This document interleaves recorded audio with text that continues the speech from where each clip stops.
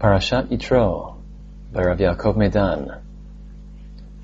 At the conclusion of the war against Amalek, Yitro comes to the Israelite camp. There are two ways of understanding his visit.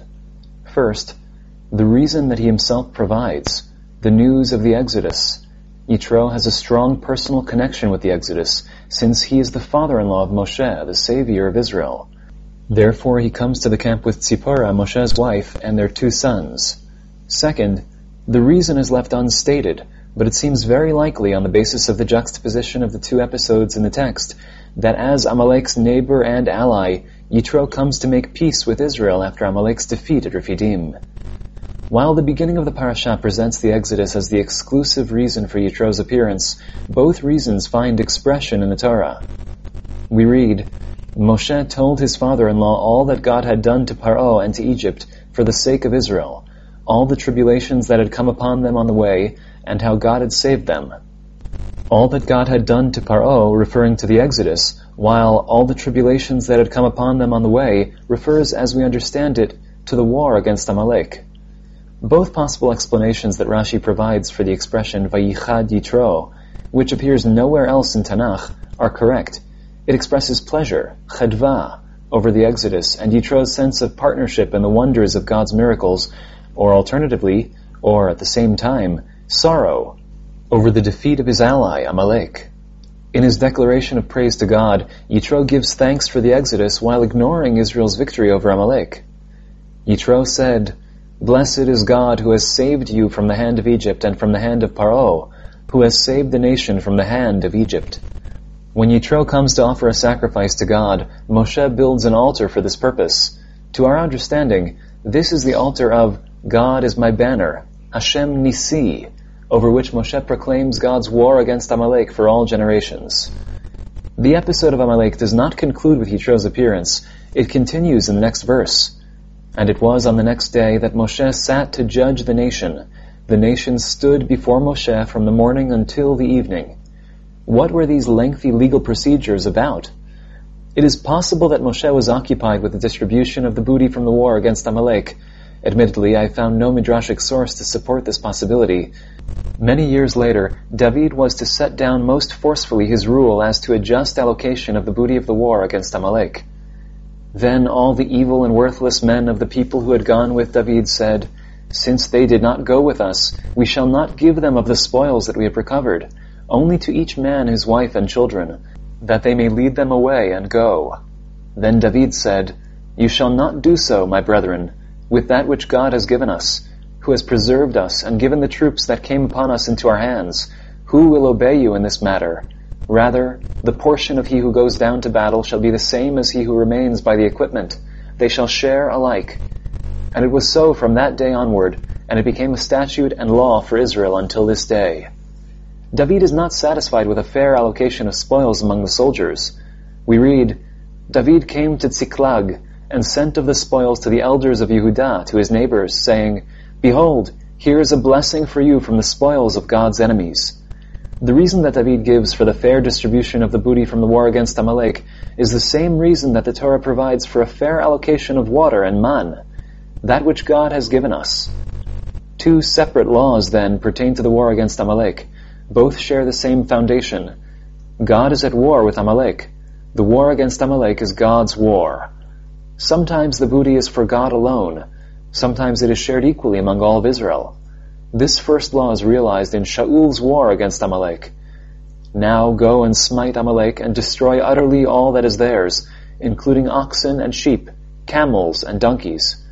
Shaul sins in this regard. He sets aside the best of the sheep and cattle, and the prophet rebukes him. Why have you not listened to God's voice, diving upon the spoils and doing that which is evil in God's eyes? Likewise we find in the war against Arad, which Chazal maintain as having involved Amalek, they utterly destroyed them and their cities, and called the name of the place Hormah. If the war against Amalek is God's war, then the spoils are his. The second law is realized in David's war against Amalek. If the booty belongs to God, and there is no special command to destroy it all, then it must be allocated in the same way as the man that descended from the heavens.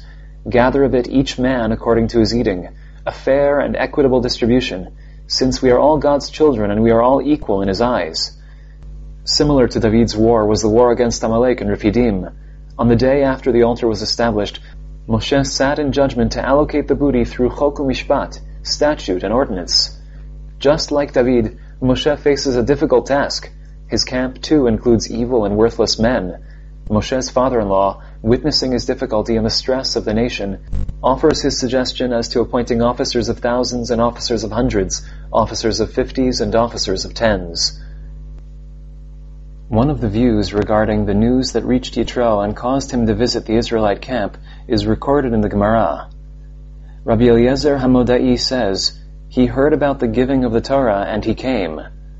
According to this view, the entire episode of Yitro's visit is not recorded in its chronological place. It belongs after the giving of the Torah.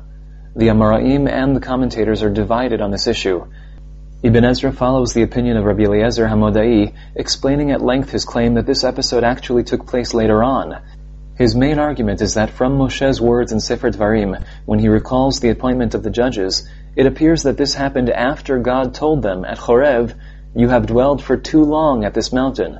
Take yourselves off and go to the mountain of the Amori," rather than before the giving of the Torah. The difficulty inherent in this interpretation is the question of why the Torah then records the story of Yitro prior to the giving of the Torah. The commentators proposed several different explanations. We shall not elaborate on them here. Still, it seems the difficulty is not solved. The Ramban maintains that the events here are indeed recorded in their chronological order. In between Ramban and Ibn Ezra there is also an intermediate position, that of Abarbanel and of the Malbim, who divide the parasha into two parts. The first part, verses 1 to 23, takes place prior to the giving of the Torah, in accordance with the order of events in the Torah. And we read here of Yitro coming to the Israelite camp, and then, the next day, advising Moshe to appoint judges. The second part, verses 24 to 27, takes place in the second year, before Bnei Israel leave their encampment at Har Sinai, and here Moshe heeds his father-in-law's advice and appoints judges for Israel. Indeed, this accords with the description in Dvarim, where the appointment of the judges comes only after the nation has dwelt for some time at Chorev, and after they have been commanded to leave the mountain and journey toward Eretz Yisrael. Still, this interpretation requires us to explain why Moshe postpones putting his father-in-law's advice into practice for a full year, and why he ultimately accepts it. We shall adopt a division of the parasha as proposed by Abarbanel and Malbim, adding support for their view from a comparison of the Parshiot in Shmot, in Bamidbar, and in Dvarim. This comparison offers, to our view, conclusive proof in favor of their interpretation, upon which we shall base our sketch of what happened in the camp following Yitro's advice. The description of the appointment of judges in Sefer Dvarim brings together quite clearly two different Parshiot. The first is the story of Yitro. "You shall seek out from all the nation men of valor, who fear God, men of truth who hate monetary gain."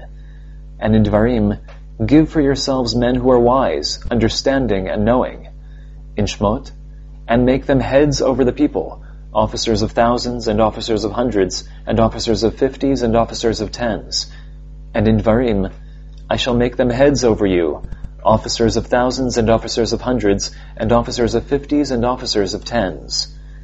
In Shmot, "Any difficult matter they shall bring to Moshe, but any simple matter they shall judge themselves." And in Dvarim, "That which is too difficult for you shall you bring before me, and I shall hear it." The second parasha that is connected to the description of the appointment of judges in Dvarim discusses the appointment of the elders as leaders of the nation at Kivrot HaTa'avah. The comparison with the appointment of the elders at Kivrot HaTa'avah also arises because of the location of this episode in Sefer Dvarim, after the nation is commanded to journey from Chorev and prior to the sin of the spies, and especially because of the juxtaposition in both sources to the sin of the spies. In light of this juxtaposition, the sin of the spies is viewed as part of the gradual erasing of Moshe's exclusive leadership. The fact that the story in Sefer Dvarim incorporates the two Parshiot within itself gives rise to the almost inescapable conclusion that these two Parshiot, in other words, the appointment of the judges in the wake of Yitro's advice and the appointment of the elders at Kivrot HaTa'avah, are really two parts of the same story. In light of this assumption, let us try to recreate what happened. Contrary to what the verses seem to suggest, to our view, Moshe did not take his father-in-law's advice. Yitro, a priest of Midian, had no goal other than Chok u'Mishpat, and for this purpose, officers of 50s or officers of 10s would suffice. Moshe, on the other hand, is concerned with when the people come to me to seek God. It is preferable that the teaching of God's Torah to the nation should be done by Moshe himself, rather than through agents and emissaries. A little while later, the nation moves to Har Sinai, where, in the shade of the Shekhinah which rests upon them, tempers die down. In the camp that remained for about a year in the same place, there were fewer problems. Moshe, as the nation's sole teacher, did not fail them, and they did not fail him. The great downfall came in the second year. When the cloud lifted from about the Mishkan was dismantled. Bnei Israel journeyed from God's mountain, and God's ark was a great distance from the camp. It was then that the tribulations of the journey set in. Complaints about food were heard once again, as though Bnei Israel had learned nothing during their year-long stay at Har Sinai.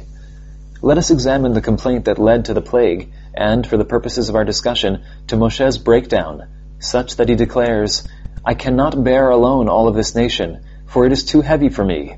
If you will do this to me, then kill me, please, if I have found favor in your eyes. Let me not see my wretchedness." A literal reading of the text would indicate that the focus of the complaint concerned a demand for meat, since Bnei Israel had had enough of the man, this miserable bread. We read, "To the nation you shall say, Sanctify yourselves for tomorrow, for you shall eat meat. For you have cried to God, saying, Who will feed us meat? For it was good for us in Egypt. So God will give you meat, and you shall eat." But this presents a problem.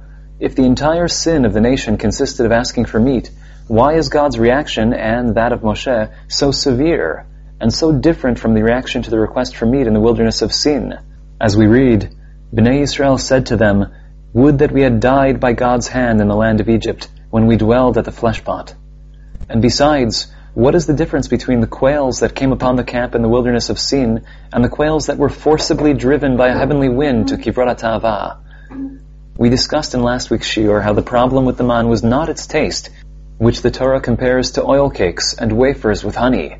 The problem lay, rather, with the feelings of hunger that persisted even after eating it. Not all kinds of food give a feeling of satiety, even after a person eats a lot.